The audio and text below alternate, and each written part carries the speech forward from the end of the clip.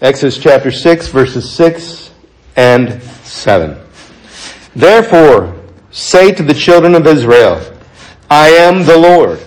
I will bring you out from under the burdens of the Egyptians. I will rescue you from their bondage, and I will redeem you with an outstretched arm and with great judgments. I will take you as my people, and I will be your God. Then you shall know that I am the Lord your God, who brings you out from under the burdens of the Egyptians. This is the word of God for the people of God. Thanks be to God. Amen. May God add His blessing to the reading of His word. You may be seated.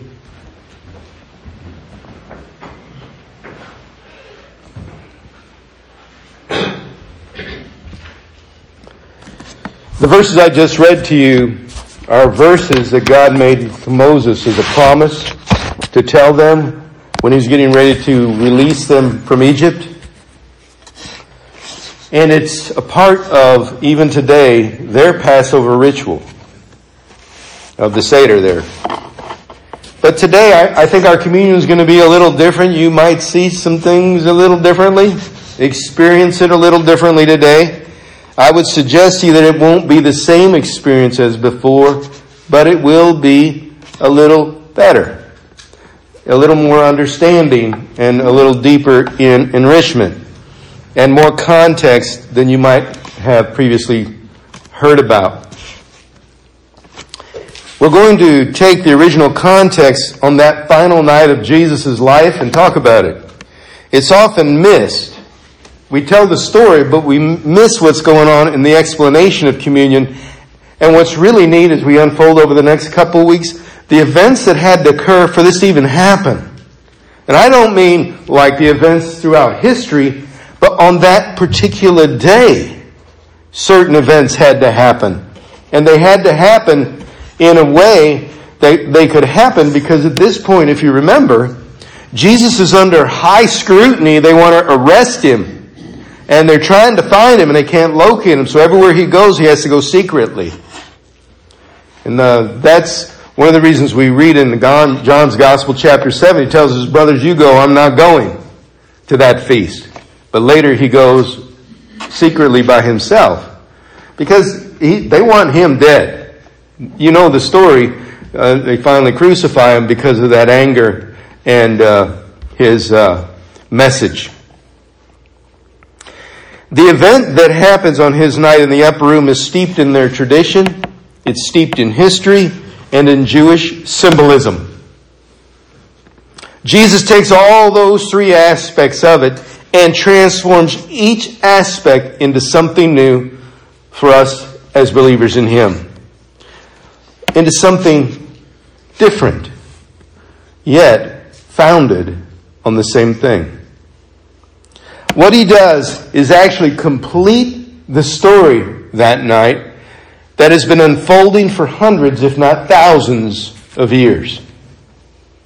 You and I are recipients of the end of the story. We don't often recognize the beginning or the middle parts because we're not there. We live in the current, what's happened at the end. So we're going to go backward to go forward, to get back to what communion's all about. And from the way the original Passover to the way it was celebrated Jesus' day is all connected to us. Let's go back now to Egypt, Exodus. The bondage of the Israelites is at its peak. Moses comes, asks Pharaoh to let them go yonder and worship for a few days, and he refuses. God begins to set a series of plagues. Moses says to Pharaoh what's going to happen, and they do, and Moses hears Pharaoh say, I will not let you go. Each time his heart gets hardened so bad that he increases the burdens on the Israelites, take away their straw for them to make the bricks. So their burdens are getting worse, and now they're even driven harder to the same production with less materials provided. So instead of being better, their work is increasingly difficult. And Moses Lovely Moses, who said that God wanted to set them free, has made their life worse. Isn't it true that sometimes we hear a great promise of God and things go haywire right after? God, I thought you promised this deliverance, this thing you're going to do, and everything's gone sideways. It's true. He promised deliverance from Pharaoh by God, and God has made 4 specific promises, which I read to you from Exodus, about their deliverance. And to this point, through 9 plagues, none have been filled. None have come to pass. With all the things that have happened, the locusts, the frogs, all that, they all affect the entire area. Not just the Egyptians, even the Israelites are struggling because of these plagues. They complain. They're good at that. We learn this through their history. But Moses tells them before the 10th plague, and he goes to tell Pharaoh about it, to get ready. Because this night, we are going to be set free. So get ready. And he tells them how to prepare for this last plague. It's going to be the plague that finally sets them free. And he says they will never be in bondage to Egypt again. That this is it. The one they've been waiting for. So they listen to his instructions and they go home to prepare for that very first Passover. It will be a night of weeping and wailing for the Egyptians. But it will be a night of freedom for the Israelites. Lambs are soon killed and cooked. Unleavened bread made. The blood from the lamb is spread on doorposts and lintels. Household goods are packed in haste. Families gather inside to wait for the plague to arrive. They eat the lamb and the bread. They consume it all. Loud screams begin to be heard from Egyptian homes. The lamb's blood keeps their firstborn alive, but not the Egyptians. Pharaoh summons Moses, and he tells him to take his people and go. Just as he said. The Israelites load their belongings and depart. As they go, the Egyptians hand over their precious belongings. They raid the Egyptians who are deep in grief. We don't want you anymore. Take it. It doesn't matter to us anymore type grief. They are too much grief to care. God is finally coming through on his promise of deliverance. It takes 10 plagues, but it worked. They leave Egypt permanently, and they vow to remember this Passover every year with a similar type meal. Let's fast forward to the time of Jesus. They're still celebrating Passover every year. And during the time of Christ, we now learn in Judea, the temple is the center of Jewish life. Sacrifices occur there on a regular basis. The temple leaders there wield great power. They dictate most of the Jewish lifestyle customs. Each year, they require and demand that a pilgrimage be made to Jerusalem for Passover. It is the only place allowed to celebrate it. It's the only proper place to commemorate it. Jesus' brothers have gone to the city. Jesus follows later. This particular Passover that we're talking about when he institutes Holy Communion will be the one Passover that changes everything. He's been waiting for this particular Passover his entire life. He sends disciples ahead to make preparations for them in Jerusalem before he arrives. When he arrives in the upper room with the rest of the disciples, all things are prepared and made ready for Passover. The disciples have all joined him. He now washes their feet. The meal is about to commence. 4 cups, similar to these, but not like these, are set in place, and wine is poured in to each of those 4 cups. Each cup serves a purpose.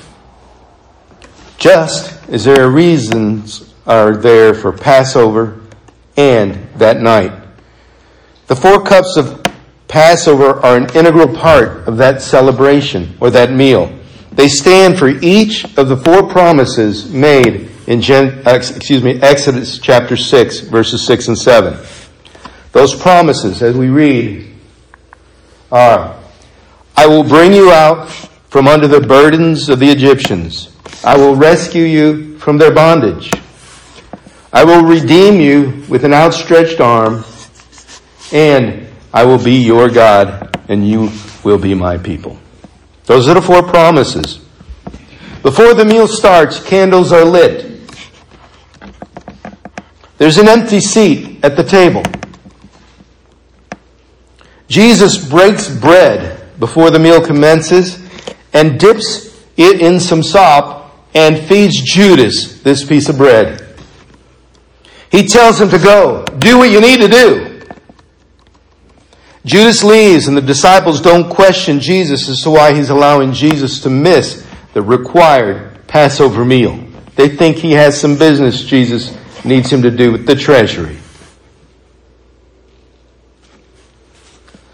Judas leaves and they prepare for the meal. They take the first cup, Jesus does, and he looks and says, as you know, this is the cup of sanctification representing the first promise of God, the I wills that he has made, that I will bring you out from under the burdens of the Egyptians. This cup represents holiness and the cleansing we need to be able to receive from the Lord, for we cannot worship God in a strange land with strange gods. To be sanctified by God means we're cleansed, forgiven, and made holy. Sanctification allows us to enter into God's grace for the year. They believed it was 1 year at a time. To answer our call without the enemy retaining a legal right to stop us, to be the light that God requires us to be, we drink of this cup. And he passes the cup, and they all take a drink. The meal begins. The tradition and the questions start, and they begin to eat of the different things of the Passover meal. In 70 AD, when the temple was destroyed, one part of the meal changed. Because there was no longer sacrifices, they replaced the lamb's meat with a lamb shank, a bone. Because sacrifices weren't allowed, that was representative. But until that time and during Jesus, there was actually lamb. And they had to consume the entire lamb as part of that meal. Could not leave any of it left over. They come during the meal to the second cup. And Jesus takes the second cup. And he says, this is the cup of judgment. The second promise in Exodus. I will rescue you from their bondage. At this time, the 10 plagues are recited, and each person takes 10 drops and places it on their plate from that cup to represent the 10 plagues. Remembering what God did to deliver them and what it cost their deliverance price.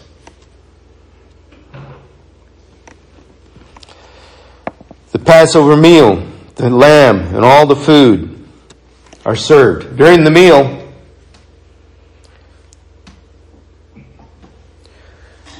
there are different things that happen. Now, what you don't know is they have unleavened bread.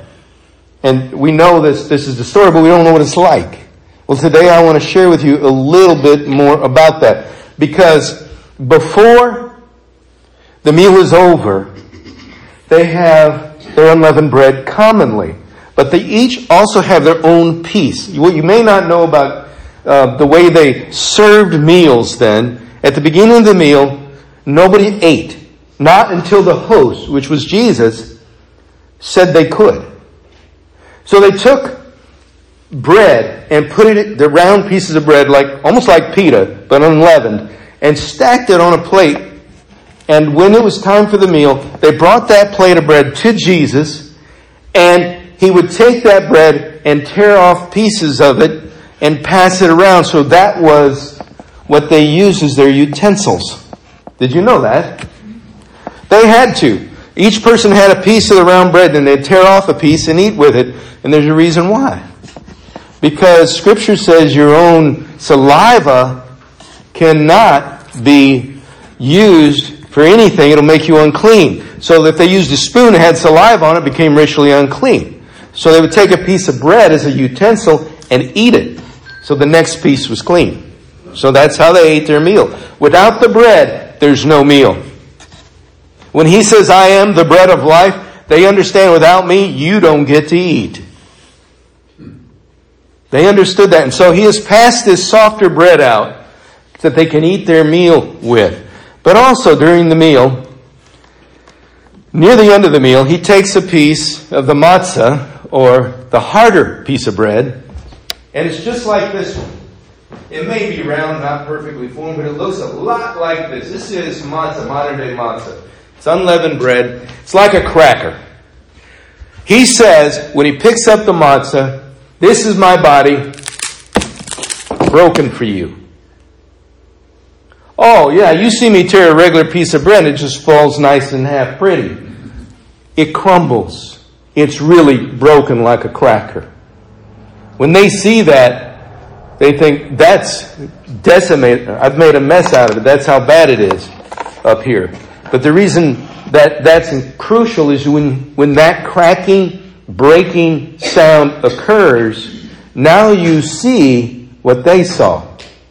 And he said, now, this is my bread, and eat this. And he takes the pieces and passes them around with this broken piece of unleavened bread. And says, eat this and remember what I'm doing tonight. Don't forget what I'm doing. Because I'm establishing something. After that, immediately the meal has ended. And Jesus takes a third cup. There's 4. And this is, he says, is the cup of redemption.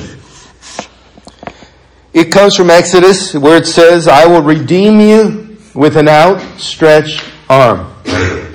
This represents the blood of the Passover lamb, that they remember the lamb through the third cup, and it also reminds us of the blood in the Lord's Supper. This is the cup that he held at the Passover table prior to his death and resurrection when he said, this is my blood, a cup of a new covenant for the forgiveness of sin, poured out for you and for many. And drink as often as you will, remembering what I've done for you. And they pass the cup, and they all partake. Now they understand that this is the cup of redemption. It represents the lamb's blood from Passover, but he's saying it now represents his blood. Yet the church takes this cup and they've ran with it. They've taken it to places it doesn't need to go. In many ways, away from where Jesus even intended it. Even from what it really represents. And I want to explain to you what I mean. It's become somber. It's become like this really sad thing about his crucifixion and death rather than the joyous representation of redemption and new life in Christ. It's things made brand new in Christ.